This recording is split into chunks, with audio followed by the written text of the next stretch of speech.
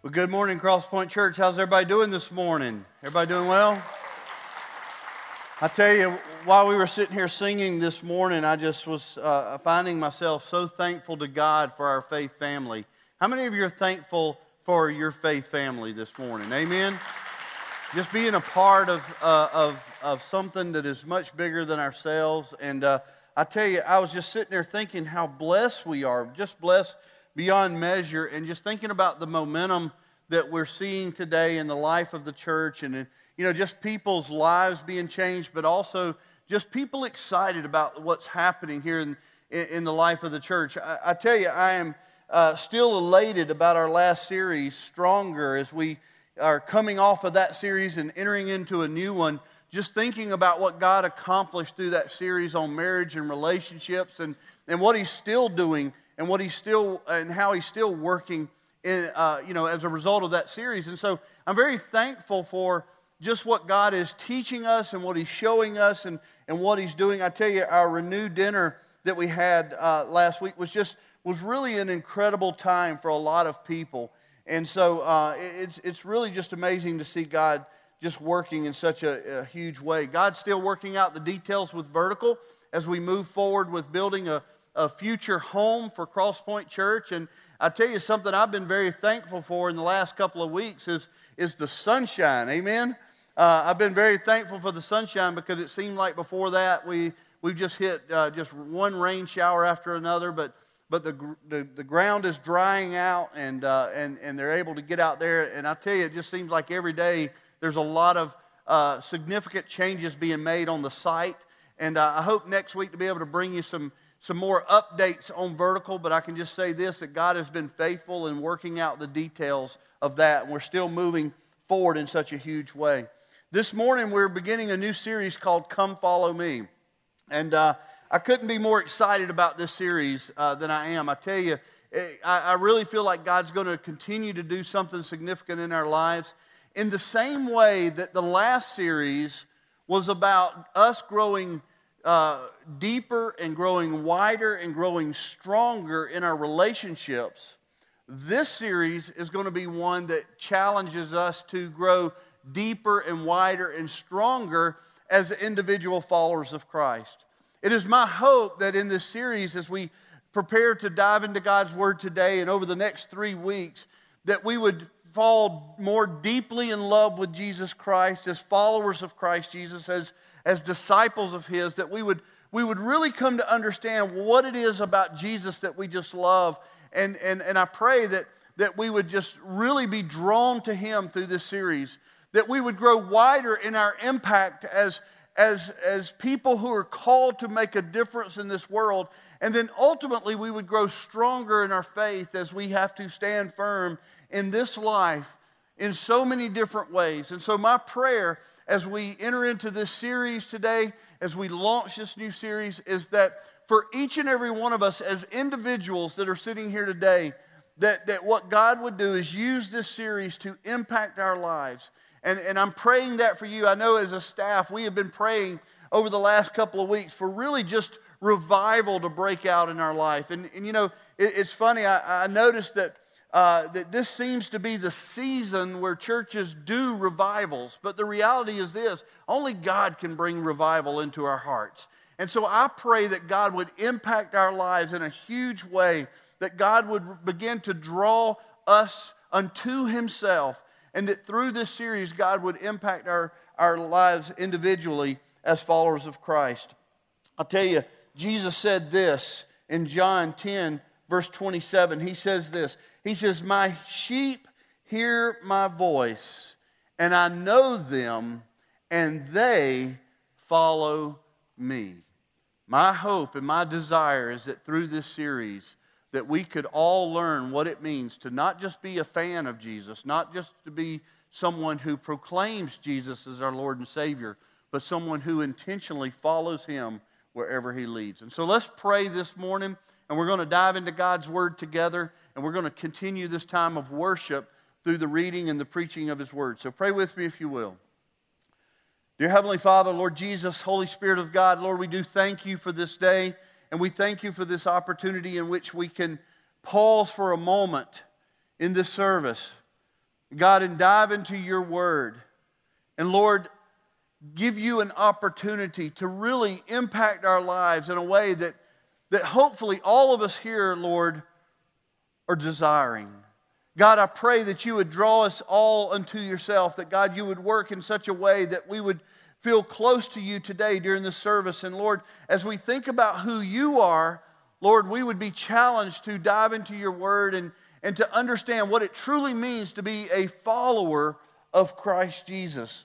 Lord, there's no doubt that our Savior often challenged those who he was speaking to with these very powerful words, "Come, follow me." And so, Father, we want to know what that means. We want to understand it. We want to grow in that truth and that understanding. Father, we love you and we worship you. And it's in Jesus' name that we pray. Amen. The book of Matthew has always been and continues to be one of the most significant gospels in my life. There's just something about Matthew that when I get challenged to read the Gospels, it's just where I go. And I don't think it's just because it's the first one. I love Matthew, and I believe that the reason it is so challenging to me, and it's one that impacts my life in a very personal way, is because of the times in my life where God really spoke into my life. It was in times when I was reading through the book of Matthew. You know, it's really amazing as we look at this book, and this actually is not even our text today, but I'm going to be referencing it all throughout the message today. As we look into the Gospel of Matthew, we see on the onset that Jesus begins with what we call the Beatitudes. In chapter 5 of Matthew, we see where Jesus offers the Beatitudes, and this is really the blessings that Jesus sort of imposes upon the believer or the follower of Jesus Christ. He begins by just saying, look, this is what a true follower of Christ Jesus really looks like. And then he moves into what we have come to know as the Sermon on the Mount. And the Sermon on the Mount is a sermon. It is Jesus' sermon to his disciples. But what we see in this gospel is, as the story unfolds, that Jesus has come and he sits down on a hill and he begins to teach his disciples. He begins to preach to his disciples. And as he does this, the crowds, they come and they gather. And so this Sermon on the Mount, which was really intended to be a sermon to his disciples, has turned into a sermon where he's preaching to the multitudes. And of course, we have it today to look at and to study and to understand our life as followers of Christ Jesus. And so we see this in the book of Matthew, or the Gospel of Matthew. But Jesus reveals something very profound about humanity. In chapter 6, Jesus reveals something that I believe gives us great insight into our humanity. Jesus says here in Matthew 6, verse 21, he says this, he says, he says, wherever your treasure is, there the desires of your heart will be also. And it's in this comment that Jesus makes in his Sermon on the Mount that Jesus says something really profound about humanity. Jesus is talking about financial issues when he makes this comment. He's talking about our treasures on this earth when he says wherever your treasure is, he says there the desires of your heart will be also. But what makes this so significant for us to understand and for us to process is that when Jesus makes this comment, when Jesus makes this statement, wherever your treasure is, there your desires of your heart will be also, he is basically saying this: whatever you value most, it will be obvious. Whatever you value the most, it will be very obvious to those around you. And I don't know about you this morning, but that challenges me. Because I think about my life, and as I think about my life, I want people to know that I love Jesus. I want people to know that what I'm most passionate about in my life is Jesus.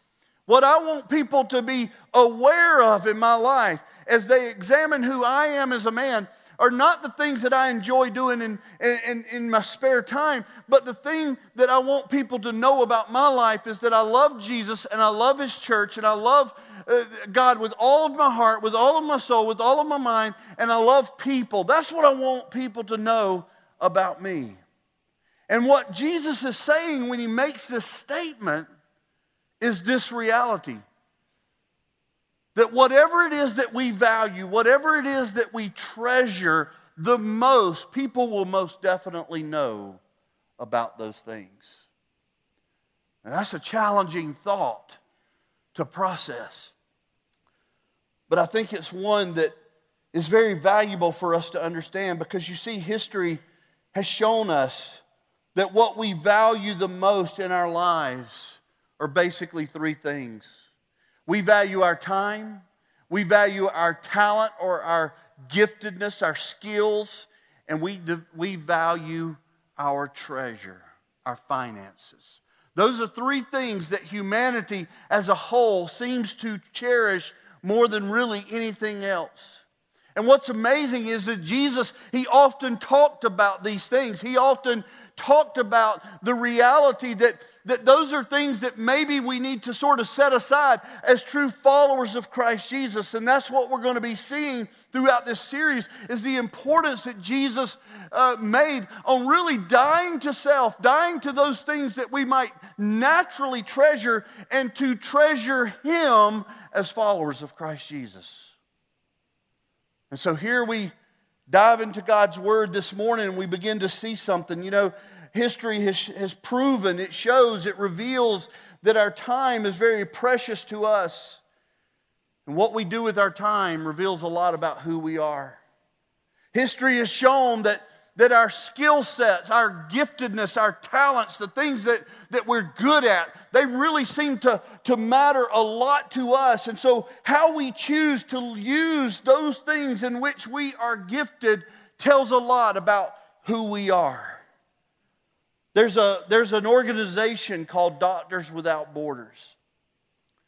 And there's something that's really amazing about this group of people, because most of these people are doctors or nurses or other people in the medical field. And oftentimes when disaster strikes, this group will be some of the first that are on the scene. They go to war-plagued areas of our world, and they give up their time to go and to spend time doing, meeting the needs of people as it pertains to the medical field. Now, this isn't really a Christian organization, it's just an organization, but it's a great example of how people who know that they have a particular skill set places great importance on helping others with that great skill set.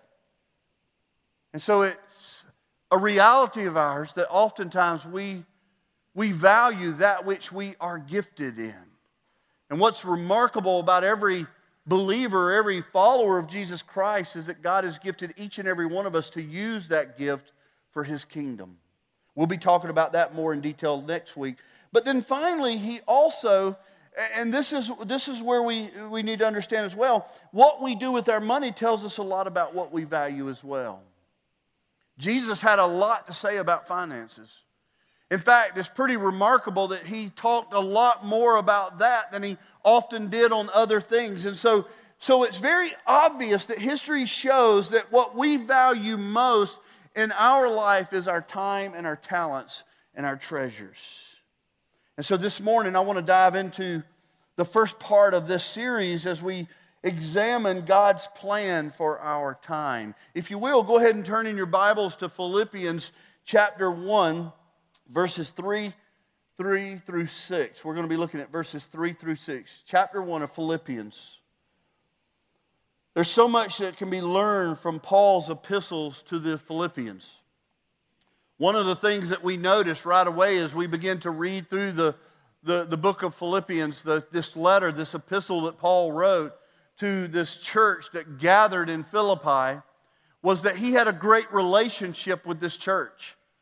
It's very obvious as you read through the words that that Paul had this very good relationship with this church. And obviously, We know that Paul's commitment as a follower of Christ, I mean, it's no doubt as we read into the life of Paul that we begin to notice just how committed to Jesus he was.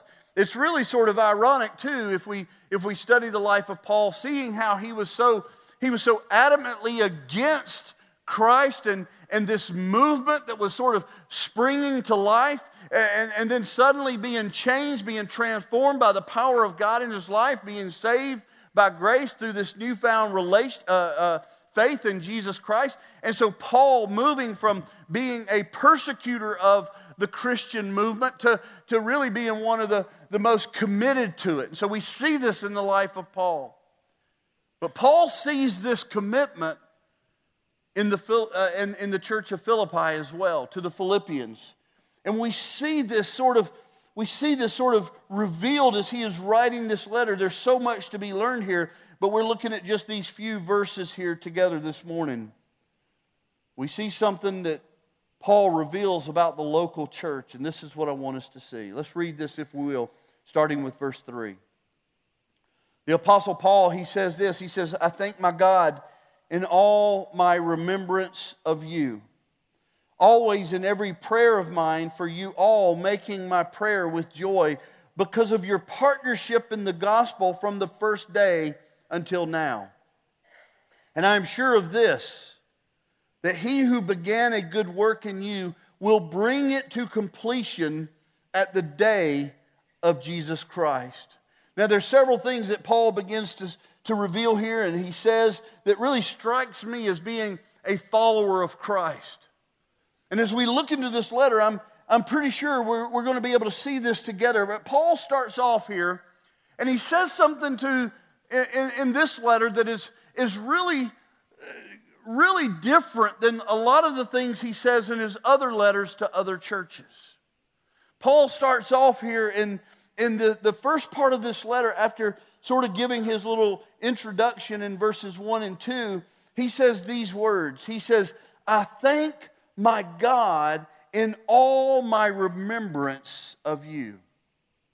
And so Paul starts out, as he's writing this letter to the Philippians, he says, I thank God for you. I thank God every time I think of you, every time I remember you, I find myself thanking God for you. And I don't know how many times you've read through Philippians. Maybe you just sort of skimmed through this as being part of the introduction to this great letter that he wrote. But one of the things that really strikes me about this is just the reality that this is a little bit different than things he has said to other churches as he writes to them. Here we see the Apostle Paul, as he reflects on the Philippians, as he thinks back to them, he begins to think, man, he says, every time I think of you, I just can't get over it. I have to thank God for the work that you're doing. And so it's obvious that this church is doing something right. It's obvious that this church is living for Jesus, because that's what's passionate to Paul. It's obvious that they are partnering with him in the advancement of the gospel. He even talks about that in this letter. And so it's one of these things where the Apostle Paul, he starts off and he says, man, I am so thankful for this church. And I love that. That should grab our attention this morning, because one of the things that we should be looking at, if this is so pleasing to Paul, the Apostle Paul, and no doubt pleasing to God, then one of the things that we should be challenged to do as we read through this letter is say, what was it that they were doing? In what way were they living for Jesus that maybe is different than other churches? It's very significant to think about this, because like I've said, this is not how he often started out his letters with other churches that he was writing to. To the Galatians, he had some very harsh words. He said in Galatians 3, verses 1 through 3, he says to the Galatians, in contrast to the Philippians, he says, "O foolish Galatians." A little bit different language here, isn't it? And so he says, "Oh, foolish Galatians, who has bewitched you? Who has messed you up?" He says, "It was before your eyes that Jesus Christ was publicly portrayed as crucified. Let me ask you only this. Did you receive the Spirit by the works of the law or by the hearing with faith? Are you so foolish, having been begun by the Spirit? Are you now being perfected by the flesh? Paul is rebuking the Galatians here. And so as you look at the Galatians, maybe what you learn from them is what not to do. But as you look into the letter of the Philippians, you tend to see some things that maybe we ought to do as a local church. You know, one of the things that I love about this letter is the fact that in this letter, Paul basically says there's so much to be thankful for. There's so much to be joyful for. And one of the great things that we see in the life of the Philippian church, and I'm kind of chasing a rabbit here, though, is just unity among this group. I mean, these people were living for Jesus together. They were living for Jesus together. And so here we see this sort of unfolding. You know, to the Corinthian church and to the church in Ephesus and also in Crete, there was issues that Paul really needed to address because they weren't truly following Christ the way they ought to be following Christ. But in this letter here, Paul says, I thank God for you. Not because they were perfect. Now we know that. It wasn't that this was the perfect church, but what Paul is emphasizing here is that they were truly seeking to follow Jesus. One of the most significant stories in my life, one of the most significant stories that I read in the scripture in Matthew was the story of the rich young ruler. I've shared this with you from time to time in different messages, but I can't get over it enough. I can't quit talking about it because it was a story that I read in Scripture that was at a time in my life where I wasn't really being a follower of Jesus Christ. Oh, I would have proclaimed being a Christian and I was going to church. That's not what I'm talking about. But there's a huge difference in being a fan of Jesus, being someone who says, yeah, I love Jesus, than there is being someone who follows Jesus. And one of the things that we see over and over and over as Jesus interacts with different people in Scripture is this amazing challenge where he says to them, come follow me. And so what does that mean? You see, the rich young ruler, he came up to Jesus and he basically walked up to him and he says, hey, Jesus, I understand you're a great rabbi. You're teaching some amazing truths and I got some questions. I want to take my spirituality to the next level. And so I want to ask you, what can I do to ensure that I inherit the kingdom of heaven? And Jesus, knowing the heart of this man, he says, well, why don't you just try keeping all the commandments? Why don't you just, keep the law? And in a bit of arrogance, the man says, well, I've done all that. I'm looking for the next big thing. I'm looking for the 10 steps to my happiness, And so Jesus says to him, he says, because this man is very wealthy, he's very rich, he's very consumed with self. And so Jesus would say to him, he would say, then do this. Sell everything you got. Give it to the poor. What does he say next? Come follow me. I remember reading that story and it impacting my life because I saw myself as the rich young ruler. Not because I was rich and I wasn't ruling anything, but there was a time in my life where what I was pursuing was the things that I saw as important, and Jesus wasn't one of them. And as I pursued those things, as I pursued things with my time, as I pursued things using the gifts that I had, as I pursued things using my money to pursue those things, Jesus wasn't really part of the equation. And as I read this story, I saw the story unfold. And if you're familiar with the story, you know how it ends. But when Jesus says to this rich young ruler, he says, well, then why don't you try this? Why don't you sell everything you got, give it to the poor, and come follow me? It says in the scripture that the rich young ruler, he says he kind of looked at Jesus. I could just see him kind of standing there like a deer in the headlights, his eyes blinking and not really knowing what to do. And it says that the rich young ruler, he turned away from Jesus and he walked away, and here's what it says, he walked away in despair because he saw the challenge that Christ had put before him as being too great. Jesus says to this man, you want happiness, you want life, you want to experience the fullness of God?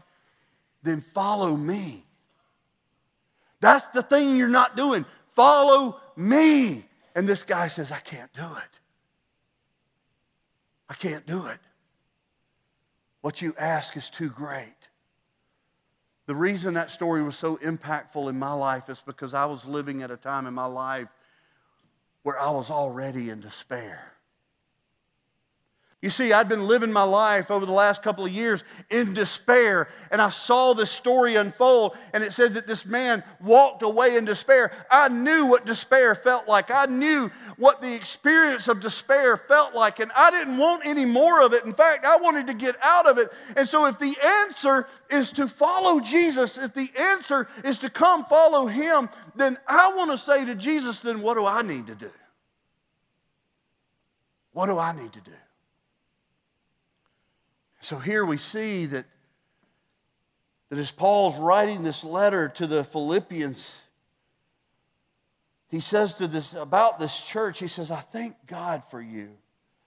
And for me, as I try to understand what it means to be a good follower of Christ Jesus, and I see this church, finding acceptance in this letter from the Apostle Paul as he is writing to them. He says, man, y'all keep up the good work. Then for me, I see that maybe there's something there that I can glean from this truth and understand about my life and how I can be a better follower of Jesus and not just a fan. And so what Paul says in verse 5 becomes hugely important for me as an individual follower of Christ. You see, what Paul says next is hugely important. He says, I am thankful for you in every remembrance of you. Every time I think of you, I am thankful for you. And then he says this, and maybe every time we've ever read this, we just sort of skip over this. But look at this with me, if you will, in verse 5. He says, because of your partnership in the gospel from the first day until now. Paul reveals what is not only pleasing to him, but is no doubt pleasing to God. When he says, the reason that I thank God for you over and over and over and over every time I think of you, the reason I think of you is because I can't help but think about the reality that you have partnered with God in advancing His kingdom for His glory. And this is significant. This is huge for anyone who is looking to understand what it means to be a follower of Christ Jesus, to partner in the gospel as followers of Christ. It is so important that we understand, we embrace, and we participate in that which the gospel calls us to do. Let me say that again. It is so important that we understand, that we embrace, and we participate in that which God has called us together to do. You see, there are those that come into the life of the church and they understand clearly what the purpose of the church is, but that's as far as it goes. They go, wow, I like what this church is doing. They're doing great things, but I'm happy where I'm at. And so that's not being fully involved in partnering with the gospel. There are others that would come in here and say, wow, I like what the church is doing. I think it's a great thing that they're doing. I give it my full support, as I tell others about it. But they're not participating in that which God has called them to do. And what I believe that Paul is bringing to us as a bit of a awareness about this church is that not only do they understand the need to embrace and to participate in the gospel, but they are participating in the gospel. They're being followers of Christ Jesus. They're pursuing Christ. They're loving Jesus. They're worshiping God. They're doing all of those things, but they're also involved in this grand participation, this grand partnership for the sake of the gospel. They're putting actions to their beliefs. They're belonging. They're not just going to church, they're being the church. And my friends, there's a huge difference there. And so here we see the Apostle Paul as he writes this. And he brings time into the equation. We see that. And that's why we're talking and looking at this passage as we talk about God's plan for our time. Because he doesn't say this. He doesn't say, listen, I'm thankful for you because I thought about how you have in the past from time to time partnered with the gospel. You know, you've partnered in this partnership for the gospel. No, he says from the first day until now. In other words, he brings a timeline into play. And he says, since the day that you gave your life to Christ, since the day that God brought you together as a local church, since the day that you came to understand what the gospel was presenting, until today, you have been participating in the gospel. What Paul's revealing to us is that they used their time wisely. And they used their time for God. And they used their time for discipleship. And they used their time to advance the kingdom of God. R.C. Sproul, he says this, and I think this is really a great way to say it. He says, we do not segment our lives, giving some time to God, some for our business or schooling, while keeping parts to ourselves. The idea to live all of your lives in the presence of God, under the authority of God, and for the honor and glory of God, that is what the Christian life is all about. My friends, we can't put Jesus on a shelf after church.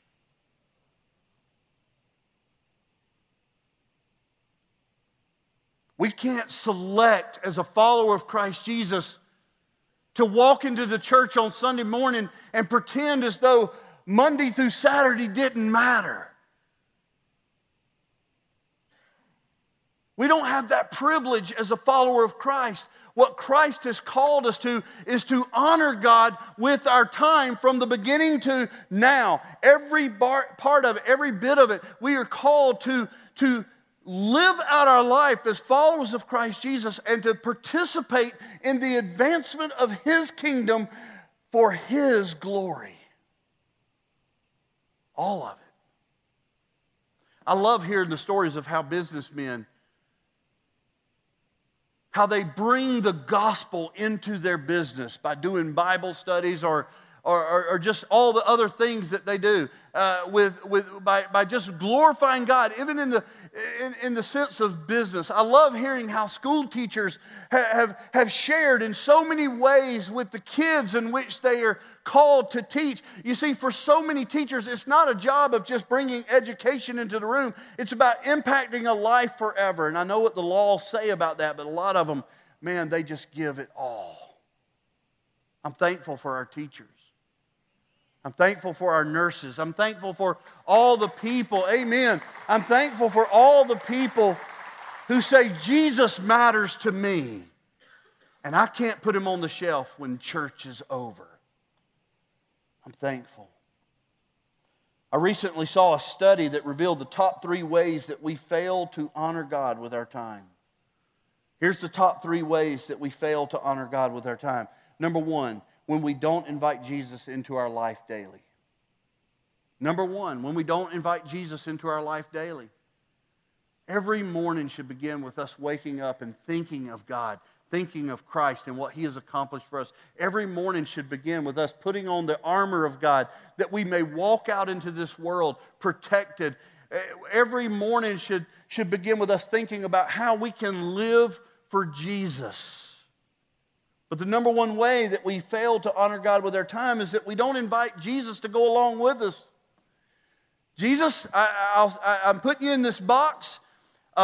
Church was good. Thank you for meeting me there. It was awesome. I'll see you next week. So that's one way we fail to honor God with our time. Number 2, this one was one that also struck me. Number 2, we refuse to belong and participate in the local church. You see, Jesus founded the church.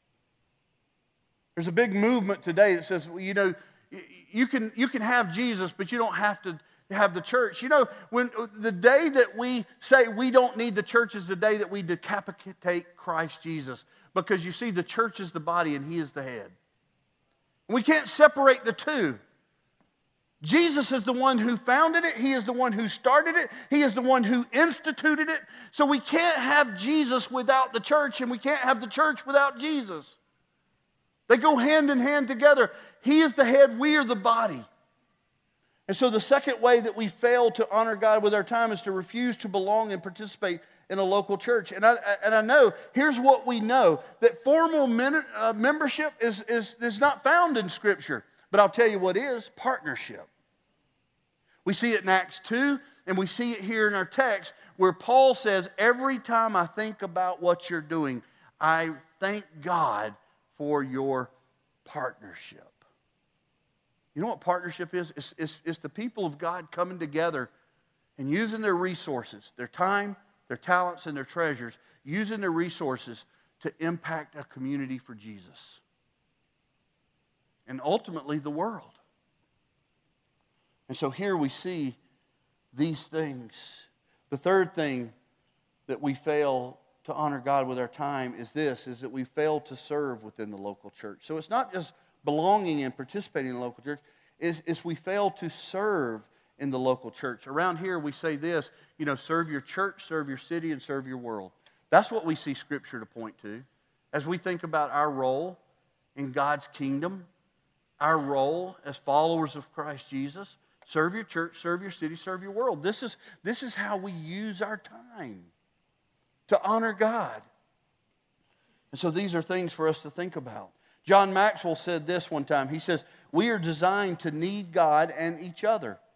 No one has all the skills, the gifts, or the wisdom necessary for a successful life. We are exhorted to use the gifts we receive, the talents and the unique bents of our created nature, as well as our spiritual gifts, to serve one another. We're going to be talking about that next week in more details. We talk about our talents, the things that we're good at. What he says is we've been brought together for a purpose. Max Lucado, he says this. He says the temptation with hobbies is to use them as an escape from life and consequently from God. They can rob us of our time, become idols in our life, and distract us from our regular occupation of glorifying God in everything. That's really one that impacted me because I've got hobbies. There are things that I enjoy doing. In fact, Linnell, not too long ago, said to me, she says, you got more hobbies than anybody I know. I told her, I just want to experience life, girl, There's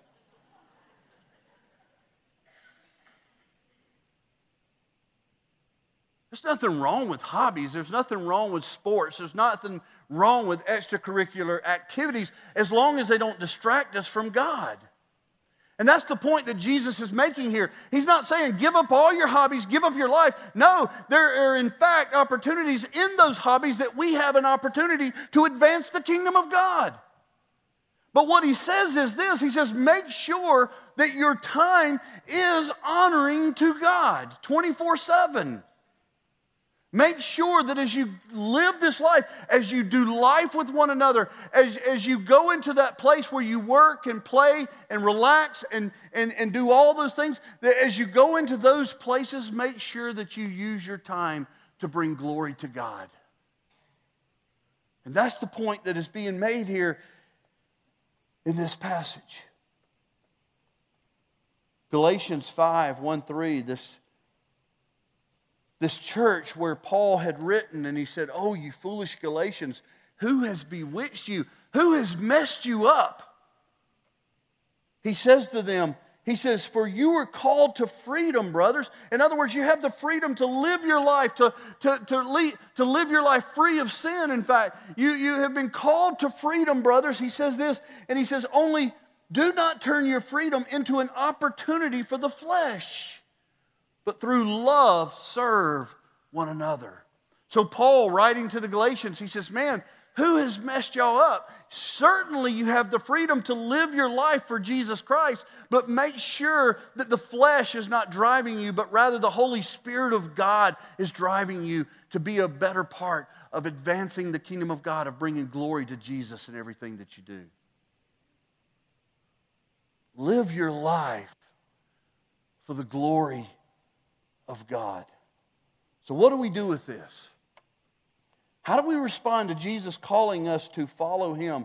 By the time we get to Matthew 16, verse 24, we see Jesus challenges us powerfully. He says this in 16:24. He says, "Then Jesus told His disciples," look at this with me if you will, "If anyone would come after me, let him deny himself and take up his cross." And here's that phrase again. "And follow me."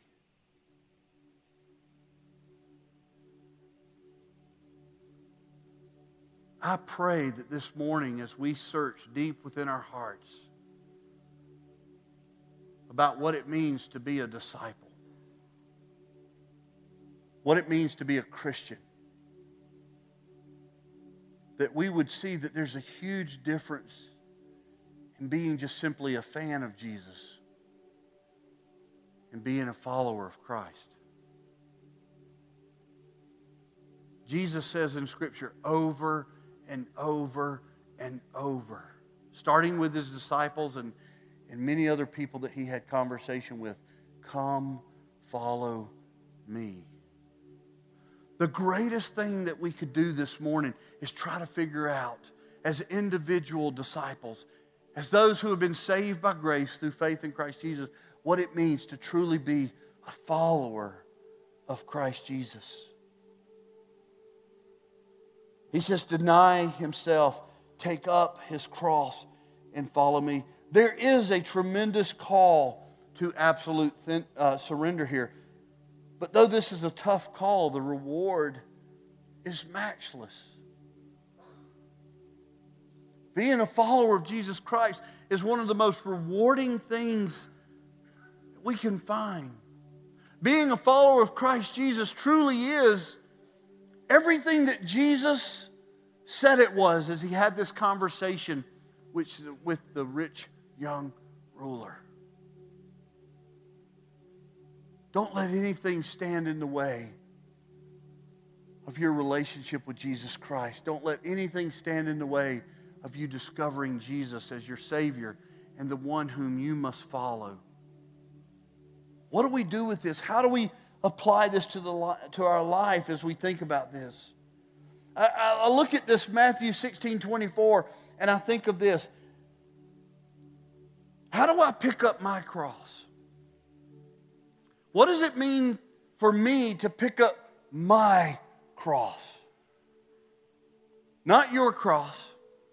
Not the cross that Spence has picked up or the other pastors have picked up, but what does it mean for me to die to self, to deny self, to pick up my cross and to follow Jesus? What does that look like for me?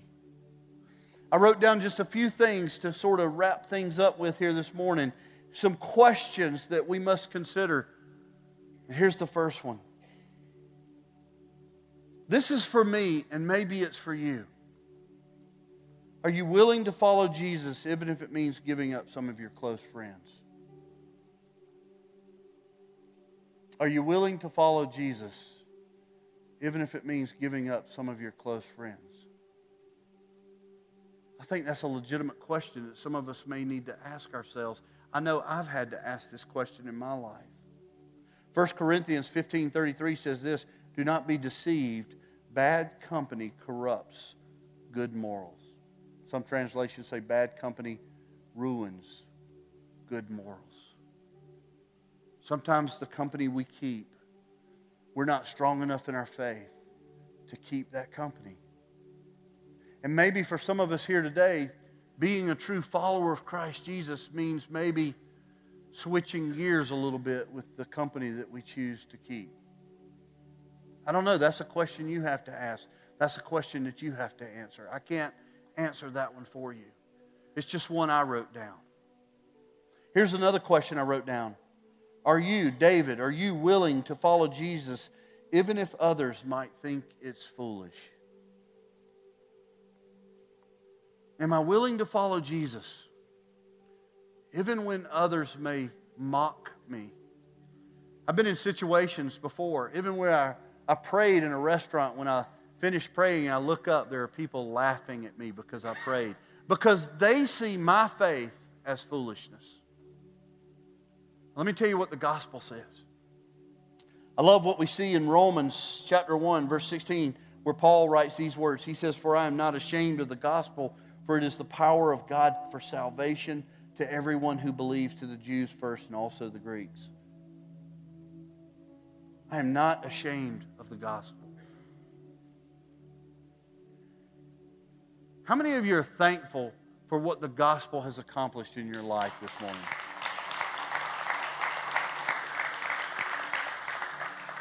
For what Jesus has done in your life this morning? Why would we ever be ashamed of that?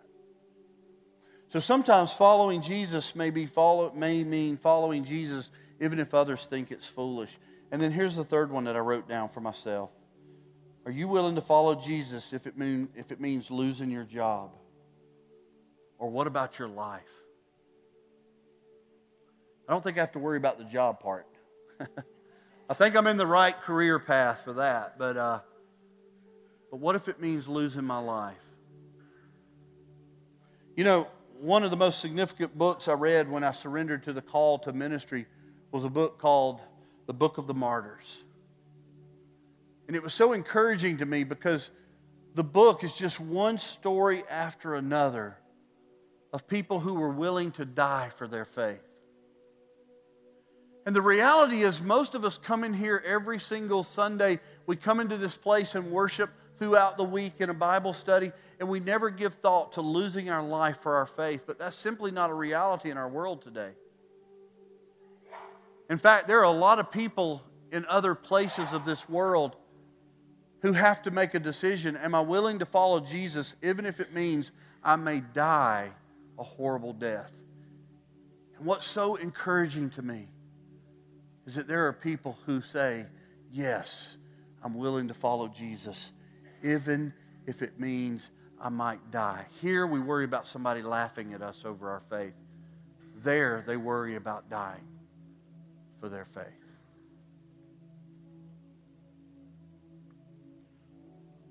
Matthew 16, 22 and 23 says this. For whoever would save his life will lose it, but whoever loses his life for my sake will find it. Here, talking about the reality that we are to deny self. Not necessarily die physically for our death, but die to that old self that we may become followers of Christ Jesus.